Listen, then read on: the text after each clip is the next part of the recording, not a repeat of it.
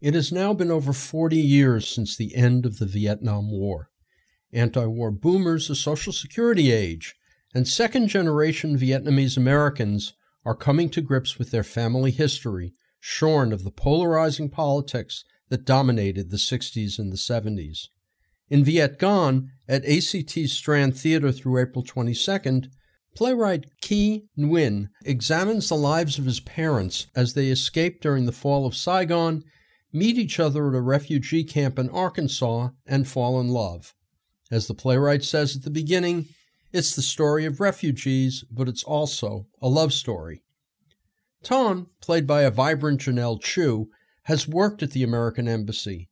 She comes to the United States with her mother, leaving a brother and fiancé behind. Kang, played by the dashing James Soul, is a South Vietnamese Army helicopter pilot trained in the United States. He escapes Saigon, leaving behind a wife and 2 children to fend for themselves.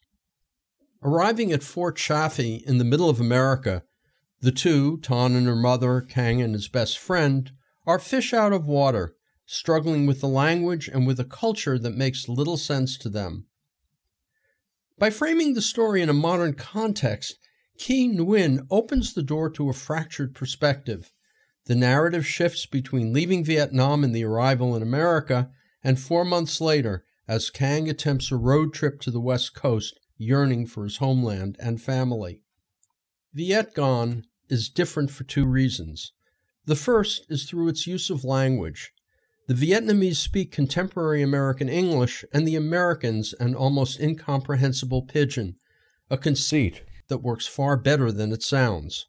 The audience sees what the Vietnamese see and hears what they hear. The second is through the use of rap. These moments function partly as songs in a musical, but they're more like soliloquies, short breaks in the action to let us know what the characters are thinking. Using lighting, rear projection, and a catwalk above the stage, director Jaime Castañeda evokes a variety of locations, including Saigon, the camp, and the wide-open spaces of the American desert.